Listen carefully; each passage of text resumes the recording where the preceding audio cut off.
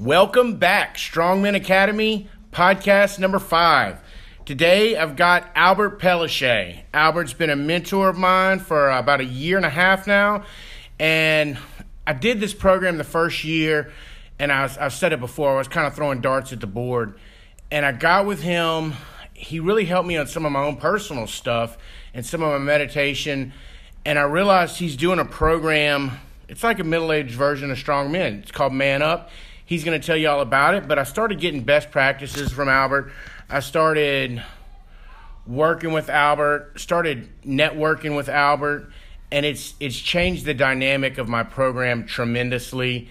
When it comes to this particular program, he is probably my number one mentor, so I'm going to let him introduce himself before we get started.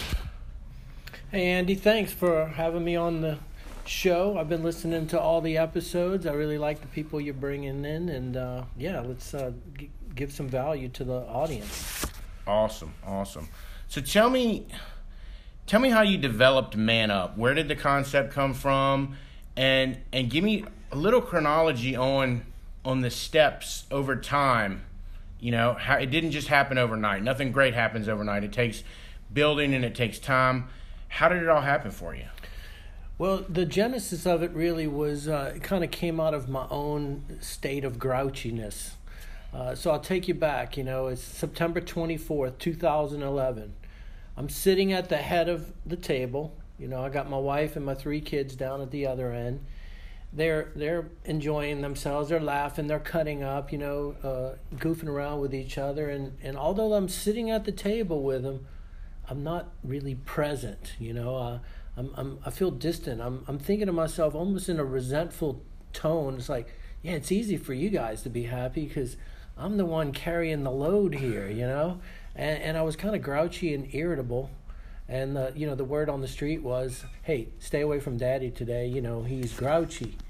And when I just took a pause to think about what did I really have to be grouchy about, Here I am sitting in my own home, got a couple of paid-for cars outside. Here I do have a happy family. I should be ecstatic, but I wasn't. I was just irritable, and the Man Up program really came out of my own effort to answer the question. Is this all there is? This routine I'm in of making money, spending money. Is this all it's about, or is there something else missing? Because I'm certainly not as happy as I should be based on, the level of success that I had achieved at that point. So it was like Groundhog Day. Yeah, coming out. It's a routine. It's the rut. Yeah. And I wasn't living. I was just surviving. And, anything that ever happened financially, like a little setback, could be as simple as something as a refrigerator breaking. I just kind of put too much into that and would think, oh man, I'm another $500 away from whatever this imaginary goal I had to be totally financially free and protected from every eventuality.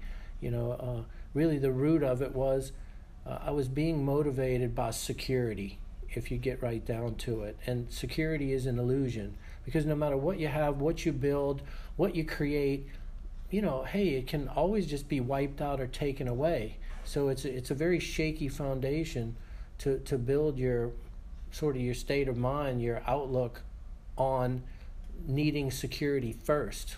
But that's really what I was doing, was trying to feel secure. And I wasn't living, I said, okay, well, what's missing? What's the missing ingredient? And when I analyzed it, I sort of checked out and went on my own individual retreat. I turned off the phone, started reading a lot of self-help books, and trying to find out what is missing. And if I had to boil it all down, it would say that the things I was involved in, my businesses and stuff, they did pay the bills, but they didn't really have any. It wasn't meaningful in any sense, and that's what my life was lacking, was meaning. And so I started looking for ways to get that fulfillment, and it came through really sharing and teaching the stuff I was learning.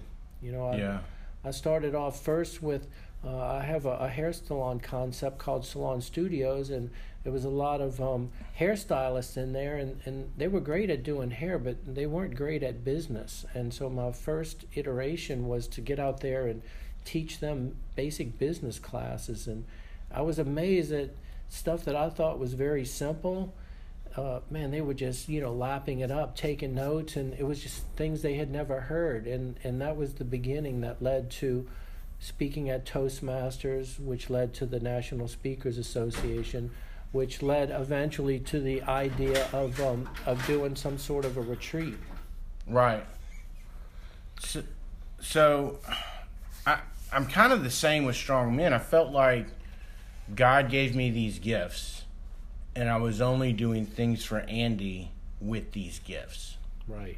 So it was almost like an idea of, this is meaningful to me, and it's something I can be passionate about, and it's something I can be committed to. Yeah, I think, have you ever thought of the concept of diminishing returns?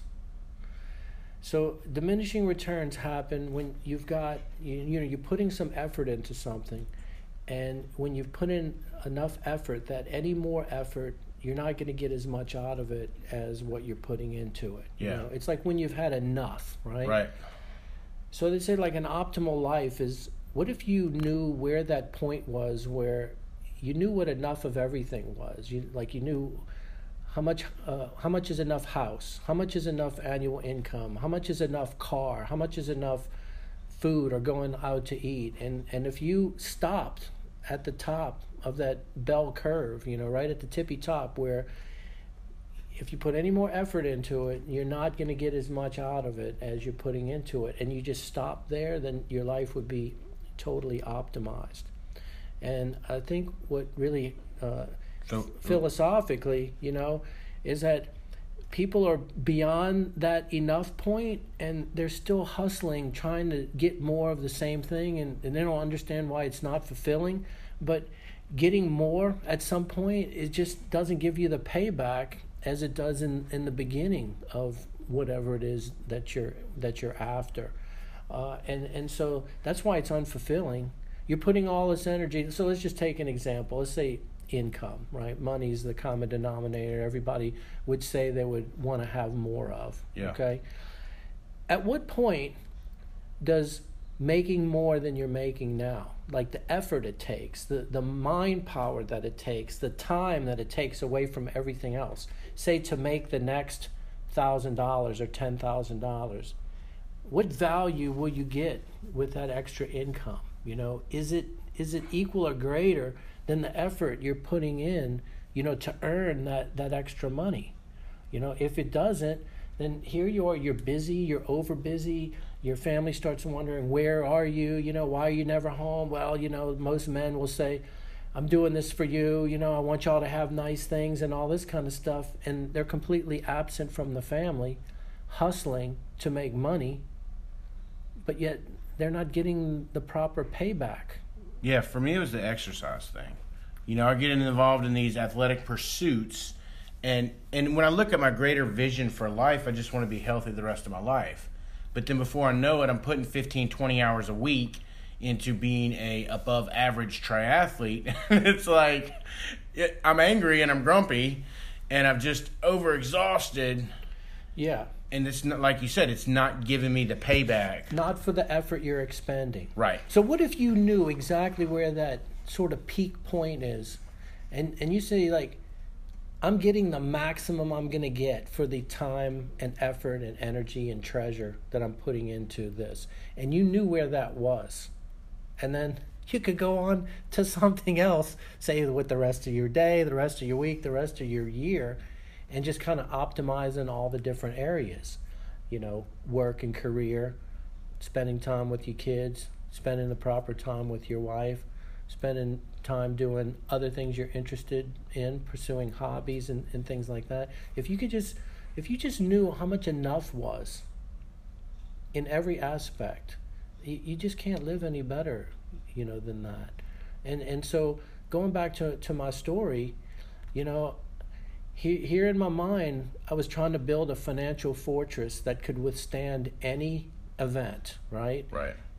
That's including like hurricanes and floods and economic collapse and just to give you an example how I would just rack my brain over, I would read an article about a financial banking crisis in Greece. Okay, it's in Greece, right across the ocean, and I would just in my mind extrapolate that to, well, if they're having a banking crisis, it's probably going to have some sort of a effect on the U.S. banking system, and if our banking system falls into crisis, when my loans come up for renewal, what if my banker doesn't, renew my mortgages, on some rental property that I own? And, and so I'm sitting here from one article about a banking crisis in Greece, I have myself feeling threatened of my own situation across the Atlantic Ocean. Yeah, and it's more common than you think. I mean, and that's just one example. Right. I was doing it with everything. Yeah. And so how can you really go forward, be productive, feel fulfilled, be happy when you're allowing things like that to sort of cloud your mind, drag you down, and really make me less willing to take risks, right?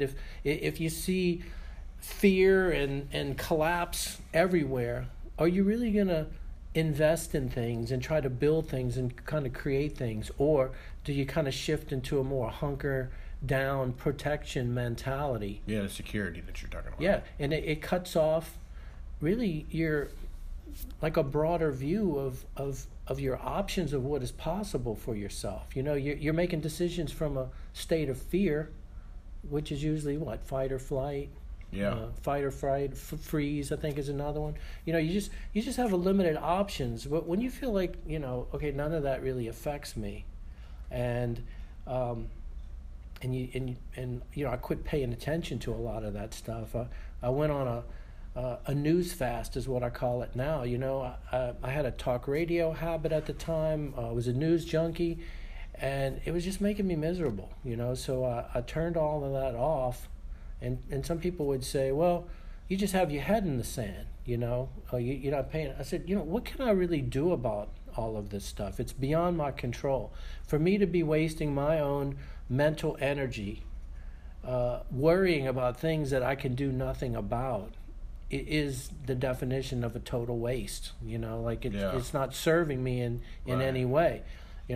Once I sort of turned off that outside noise, I did start to shift and become less grouchy and become happier because I wasn't paying attention to all that. The world started to look different to me, and I was more energetic and more positive and upbeat, and I was willing to take more risk and see things from an optimistic perspective. And it was kind of like the beginning of starting to live like with a capital L, Yeah.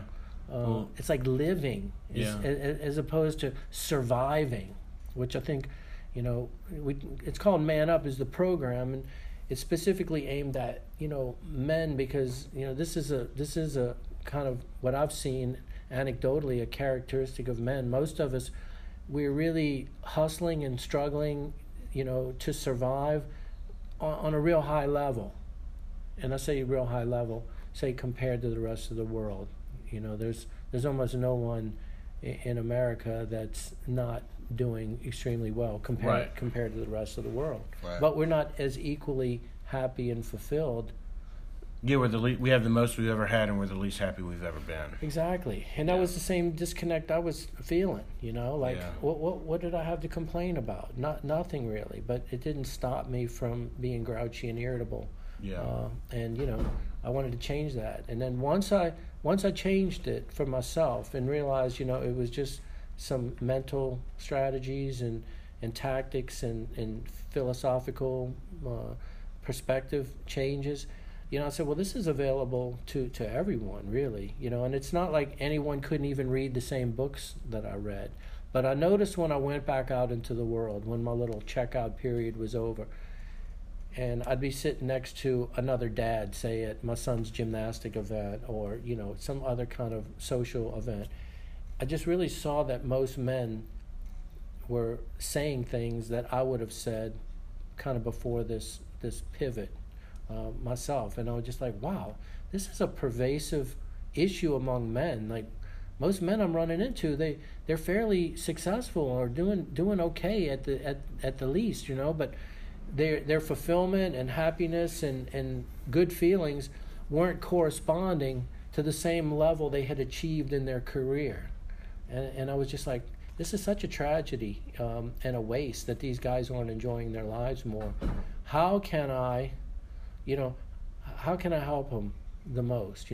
It's more than I can really explain in a 45-minute speech, or an hour speech. So, I eventually watched a woman who was doing women's retreats, and that's when the light bulb went off, and I said, okay, doing a 3-day retreat, that would give me enough time to sort of lay it all out for them and help them make a shift and come to the realization that whatever they're struggling with, whatever they feel like is weighing them down or whatever, it's just all, I hate to say it, it's in their head. Yeah, no doubt. Well, speaking of in their head, tell me about meditation. You are bigger on meditation than I am, and I'm a huge fan of meditation. You do the conscious connective breathing. You've been certified for it now, and I don't even want to go too deep into conscious connective breathing on this episode because that's a whole nother planet. But tell me about meditation, how you've brought it into Man Up, and then how you've brought it into Strong Men. Okay, well, first of all, let me just say what I really believe the benefit of meditation is. It's essentially attention training.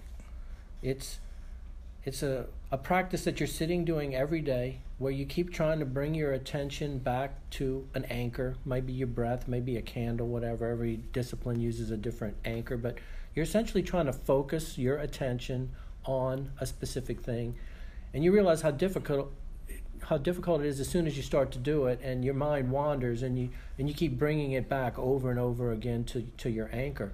And every time you bring your attention back to whatever you're supposed to be focusing on, it's like doing a curl in the gym. It's one more rep.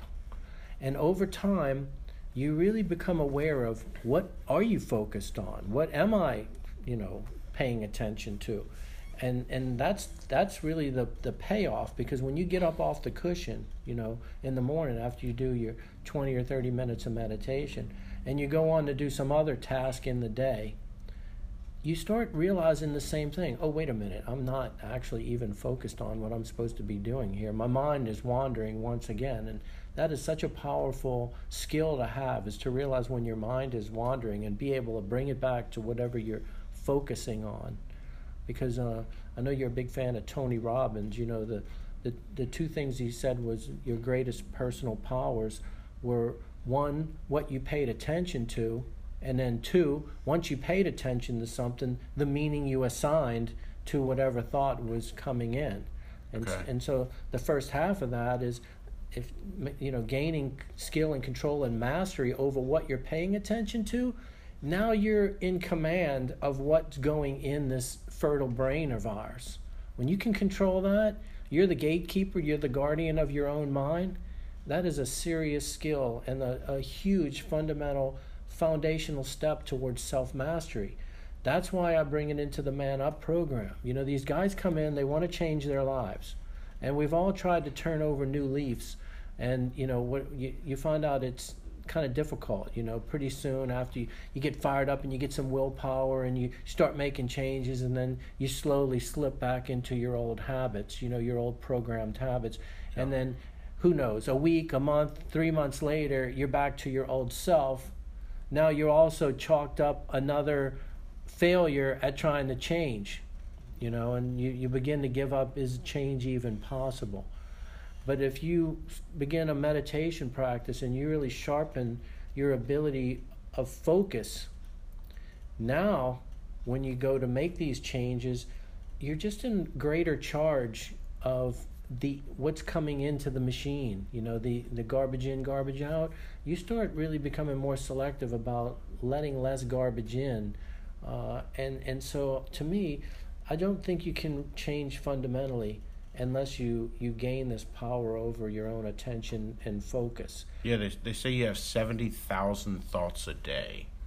So I'm guessing if you start the first 1,000 of them of the day in meditation, or maybe not 1,000, maybe 200-300, you kind of controlling the destiny for the rest of the day. And at the same time, when you say you sharpen that tool, you have greater control over those 70,000 thoughts.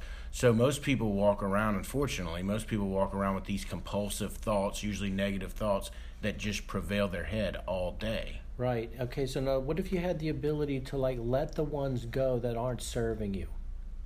Yeah. It's not that you can prevent the thought, but you can certainly not grab onto it with your attention. It comes up and you start to realize, hey, this isn't good for me to think about. This is not going to be helpful. This is not going to lead to anything positive. Yeah, so a negative one comes up and you turn it into 400 more negative ones as a result of that negative one. Yeah, because, if you grab onto it, then it's just going to lead to the chain of, I think of it as just taking me down the river, of that negative stream. As soon as I grab onto it, I'm now floating down this river. Maybe you want to add some drama to it and say it's a river of rapids or whatever. Right. And you're just on the ride, Yeah. What if you can just had the power and the skill to just let that very first thought go? And because, there's another one to replace it, a nanosecond right behind it.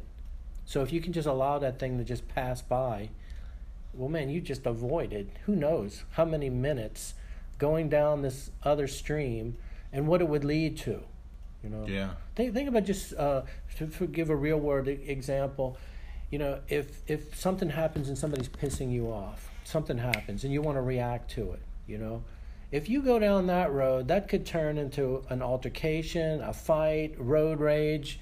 You could get into an accident, whoever. And, a lot of people follow that trigger reflex to go down that road, right? It's funny you say that. I've done that thing on my bike. So I've been big into meditation for about 1.5 years now, and it's changed my life, no doubt. You're more of an expert. That's why I wanted you to speak on it. But about 6 months ago, maybe a year ago, I was doing it, and I was noticing the change in my life. And I ride my bike on River Road all the time, and people just honk at you all the time. Legally, I have a right to the road, but they don't think so, and they don't like it. So they just bear on the horn, and I'm usually like, that you guy, and I'll throw my hand up at him or whatever. And I got to a point to where somebody honked at me, and I just said, God bless them, and I just kept riding. Exactly. Because, who would suffer once the car's honked and headed down the road, right? And then you go into some sort of a mental cycle of being pissed off. Yeah. Who's doing the suffering? Right, yeah, no doubt. He's already 30 miles ahead, in a minute. He's gone, right? And here you are still on the bike, wrestling with it, ruining your own good time. So if you're selfish, and I mean that in a good way, you're selfish and you want to enjoy your life, and you can let moments like that just completely go and not sink your teeth into them. You realize what an up level just in your own daily experience that would create? Because how many annoying things do we run into in a day? Hundreds. Yeah. Right. Especially in a job like yours where it's just all kinds of people you're having to deal with, and students and issues and parents. You probably have 200, 300 opportunities a day to just let some stuff go. So to me, and look, the guy I learned it from, was a English writer back in the 1800s, James Allen. And he said a man will never be what he could be unless he meditates. And I was actually skeptical when I read that line, in a book he wrote over 100 years ago. But everything else he had said was had such an impact on me. It was so pure truth. I said, I'm going to give this thing a shot. And I dove in and started doing it daily. Now it's been about an 8-year practice. Yeah. And I probably do it 80% of the time. And you get the benefit after about 2 months of digging into it. But there's, if anyone listening to this podcast only did one thing to change their life, and if it was meditation, I think that's the most optimum practice or exercise you could do that will have the biggest, broadest impact and change on your just ability to just enjoy being here, no matter what kind of situation you're in, job-wise, family-wise, career, whatever. I agree. I'm a believer and you're a believer. Tell me about making 13-year-olds believers. Well, you had invited me to come do a meditation session with your, I don't know if you even know, if you were even saying come in and meditate for them. I think I just suggested I could do this really deep meditation called Yoga Nidra that I had been trained to do a few years back. It lasts about 45 minutes. It's taken them really deep. And, I thought, hey, let's just try it. I had no idea. Normally when I facilitated a Yoga Nidra meditation, it was just a handful of adults, anywhere from 10, 12, 20 adults. They're in a yoga studio. They're all, paying to be there. They're quiet. They want to get something out of it. And so here, bringing me into Strongman Academy, you got 45, 13-year-olds. They may have never heard the word meditation. We're in a gym. People coming in and out the doors possibly. I knew it was risky, and honestly I had no idea whether it would do anything for them or work. But I know there was some point, we were probably about 20 minutes into the script that I'm reading, guiding them into it, and those guys were zoned out. They were in the zone. Yeah. And I looked over at you. You looked just as surprised as I was. It's like, okay, well, this is going better than I expected. Just how easily they were able to sort of slip in to that meditative state, and they looked like they were really peaceful and enjoying themselves. So yeah, and it's their favorite thing they do. Okay, that's a total shock to me. Me too. Yeah. And now I think we've done it 4 times. Once with your leaders, and twice with the PE class. So twice with each PE class. So you've taken them through 5 sessions. Yeah. Okay. And look, I'm just blown away by how much they are enjoying it, the feedback they've given you, and that they're able to kind of reach that state so quickly, in a say not a less than an ideal environment. Right. And I take my homeroom through it probably 3 times a week, but Meditation Monday is 20 minutes. I usually guide it. They like when I guide it better. And I don't read from the cards. It's just kind of from my heart. Yeah. But it reaches them and it gets them to a place where it starts off their week well. So I love it. Let's shift to community and networking and kind of how you've created this community with Man Up, how I'm creating the community with Strong Men, and how we're kind of networking, bringing them together, and it just helps everybody, I guess, serve a greater purpose. Yeah, so when I started Man Up, I really started it almost kind of in my mind, some sort of like a coaching type operation. I figured guys would come to this retreat. I could teach, I limit it to 10 guys at a time, but I could teach 10 guys as much as I could over, a 3-day weekend. And so it was efficient for me to be able to do a group like that and teach 10 people at once. And I just assumed they were, coming for their own individual self-improvement. The part I did not realize and became a surprise to me was how much the guys were like coaching each other and supporting each other. Yeah. And they didn't even know each other on Friday afternoon. They're perfect strangers.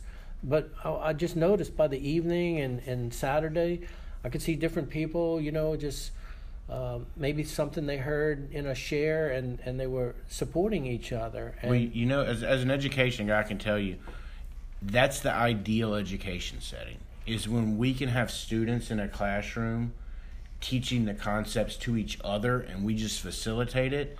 That's when you've made it. Well, that started to just become evident to me. No matter what group I brought on a weekend, they may have been their first time, at a man camp, and I just kind of sensed this same magic happening where it was like a group bonding support that was being built in there. And then this was not planned, but when the guys left the weekend, now they had new friends actually. Yeah, it's a camaraderie, it's a brotherhood. Like-minded, guys who are interested in personal growth and development. Typically, probably back in their own world or sphere or family, they're kind of the weirdo, who believes in self, improvement, that it would really work. Because a lot of people will try to tear you down when you're trying to better yourself. Yeah, let me know how that goes. Sort of. Well, that's why I tell people your model's better than the Tony Robbins model, because I'm a Tony Robbins fan. I haven't been a Tony Robbins. Albert has been a Tony Robbins. He says I should go anyway.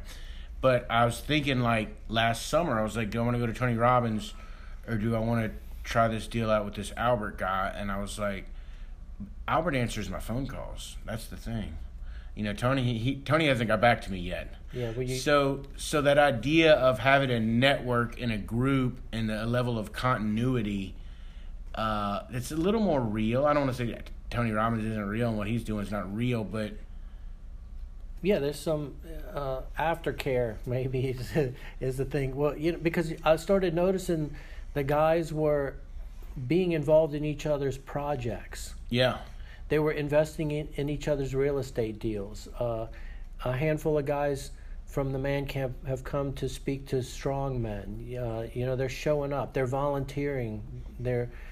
It's just like it got to be bigger than the retreat itself. And so it was a shift for me to realize, I see, what I'm doing here, or the calling is kind of up-leveling to this community building.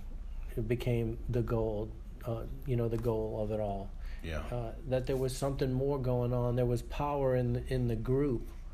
So now we've had about 36 people have come through the program, and we're just all involved with each other. We're shooting videos for each other. We're producing social media content for each other. Guys are doing each other's websites. Ron's doing my website. Yeah, another guy is a website hoster.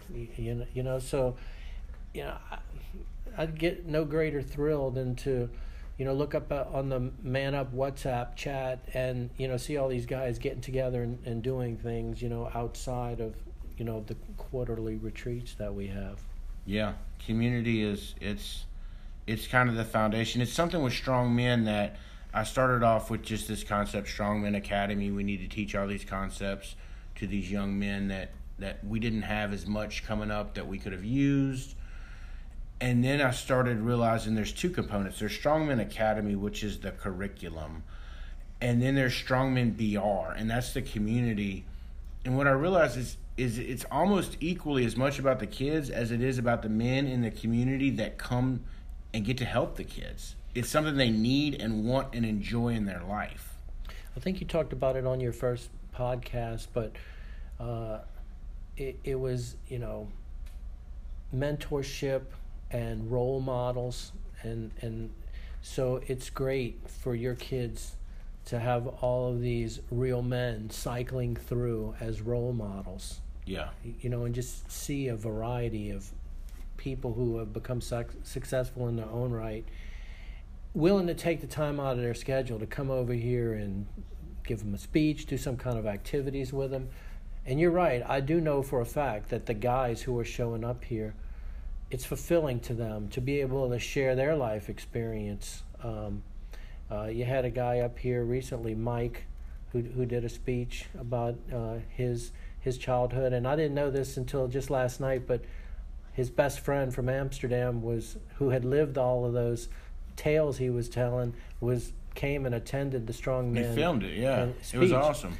Yeah, so when they left here, and I don't know if you heard this, but it was like overwhelming to them to have lived that story and taken all the lessons and have that opportunity to come in here and share those. So it really meant a lot to Mike to have that opportunity. And I know every single other person who comes in there and shares with him, it's fulfilling. Because let's go back to the original topic about diminishing return and putting effort into things. I think human beings are actually designed to get to the point where no matter what you're doing to live for yourself, that the pleasure or the benefit kind of drops off. So you said it earlier. You said, I started this, for myself, right? What I'm doing, and you were living for yourself. Yeah. Remember that comment? And then at some point you said, hey, I want to do something for other people. I think there's a diminishing return for living to serve yourself only. But there's never is for fulfillment. It's like, so if somebody out there is unhappy, grouchy, irritable, it's probably because they're focused so much on themselves and what they want to gain for themselves and what they want to secure for themselves, what they want to build for themselves, that they've passed the point of that optimal enough stage, and they're working hard and they're doing these things, and it's not making them feel good. Yeah. It's because they're in the diminishing returns phase. And I believe all human beings are designed like that, so that at some point we will be motivated and inspired to look beyond our own situation and get out there and go do something for someone else. And guess what? When you start doing that, it feels good. Yeah, right? And you want to keep doing it. So there's your payoff. It's like the good addiction. Yeah, it's a good addiction. It starts feeling good and you're doing more, because I really believe we're designed as human beings to not just serve ourselves in the end. But there's a built-in mechanism to make sure we're miserable if we try that approach. I like that. Yeah, it's just built in. You're gonna, and a lot of people are feeling it. Yeah, and they don't get it. Well, great stuff. Let's move to our lightning round. All right, 5 questions, quick answers. Number 1, biggest real-life mentor of yours? And, he doesn't answer my calls either, but I have to say most of my success is due to some Tony Robbins tape courses that I listened to 20 years ago. Nice. All right, number 2, biggest mistake you ever made?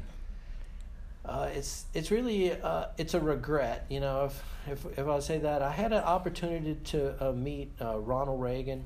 He landed on the LSU campus one year in Air Force One helicopter right across from my fraternity house, and he was a teak in his day, and he was coming over to visit our chapter, and I had the opportunity to go and meet him. But this is a whole nother podcast. I had been arrested in Tiger Stadium with a couple of my friends. I was on probation, and I really didn't think that the security would clear me to go. So, in order to avoid the disappointment of being rejected that I couldn't go, I didn't even submit my application. And then one of my buddies, who was arrested along with me, he submitted his. He was there, and I found out about it. And oh man, that's my biggest regret today, not getting to shake Ronald Reagan's hand while he was alive. Yeah, that's All right, number 3, favorite quote. Favorite quote. Okay, it's this French philosopher. I think he pronounced his name Montesquieu. Anyway, he said, if we only wanted to be happy, it would be easy. But we want to be happier than other people, and that is almost always difficult, since we think them happier than they are. Oh, wow. I'm going to have to, after this podcast, I'm going to get a copy of that from you. Number 4, favorite book. As a Man Thinketh by James Allen. That was the guy who turned me on to meditation. And I hesitate to even call it a book, because it's almost like an essay. It's 13 or 14 pages. There's more truth in those 14 pages than anything else I've ever read in my life. Yeah, I think I told you, I don't know if I told you, when kids come into my discipline office and they're in trouble and I'm not necessarily ready to suspend them, I give them a copy of it. And I'm like, sit here and read this while you're in here. It's heavy. And then we talk about it. Yeah, but it's good. I mean, they know, they get it. They do? They get it. All right. The lesson here is not to underestimate these kids at all. Right. Last question. Do you like being bad in any capacity, and how so? So definitely not in a foreign country. I just limit it there. I'm a juvenile delinquent at heart, and the guy who founded Patagonia, he said if you want to understand an entrepreneur, study juvenile delinquents. Yeah. Have you ever seen that saying? No. Yeah, he said basically, an entrepreneur is someone who says, this sucks, and I'm going to do it my own way. And so I've always been kind of that entrepreneur mentality / juvenile delinquent, which at its core is just a rule breaker. It's the rule breakers who make life different, who change the world. And if I see something that doesn't make any sense, if there's a rule that doesn't make any sense, I'm going to break it, challenge it, try to get away with it. Awesome. Love it. Thank you, Albert, for coming on. We love you. Strongman loves you. Thanks, guys. See y'all next week.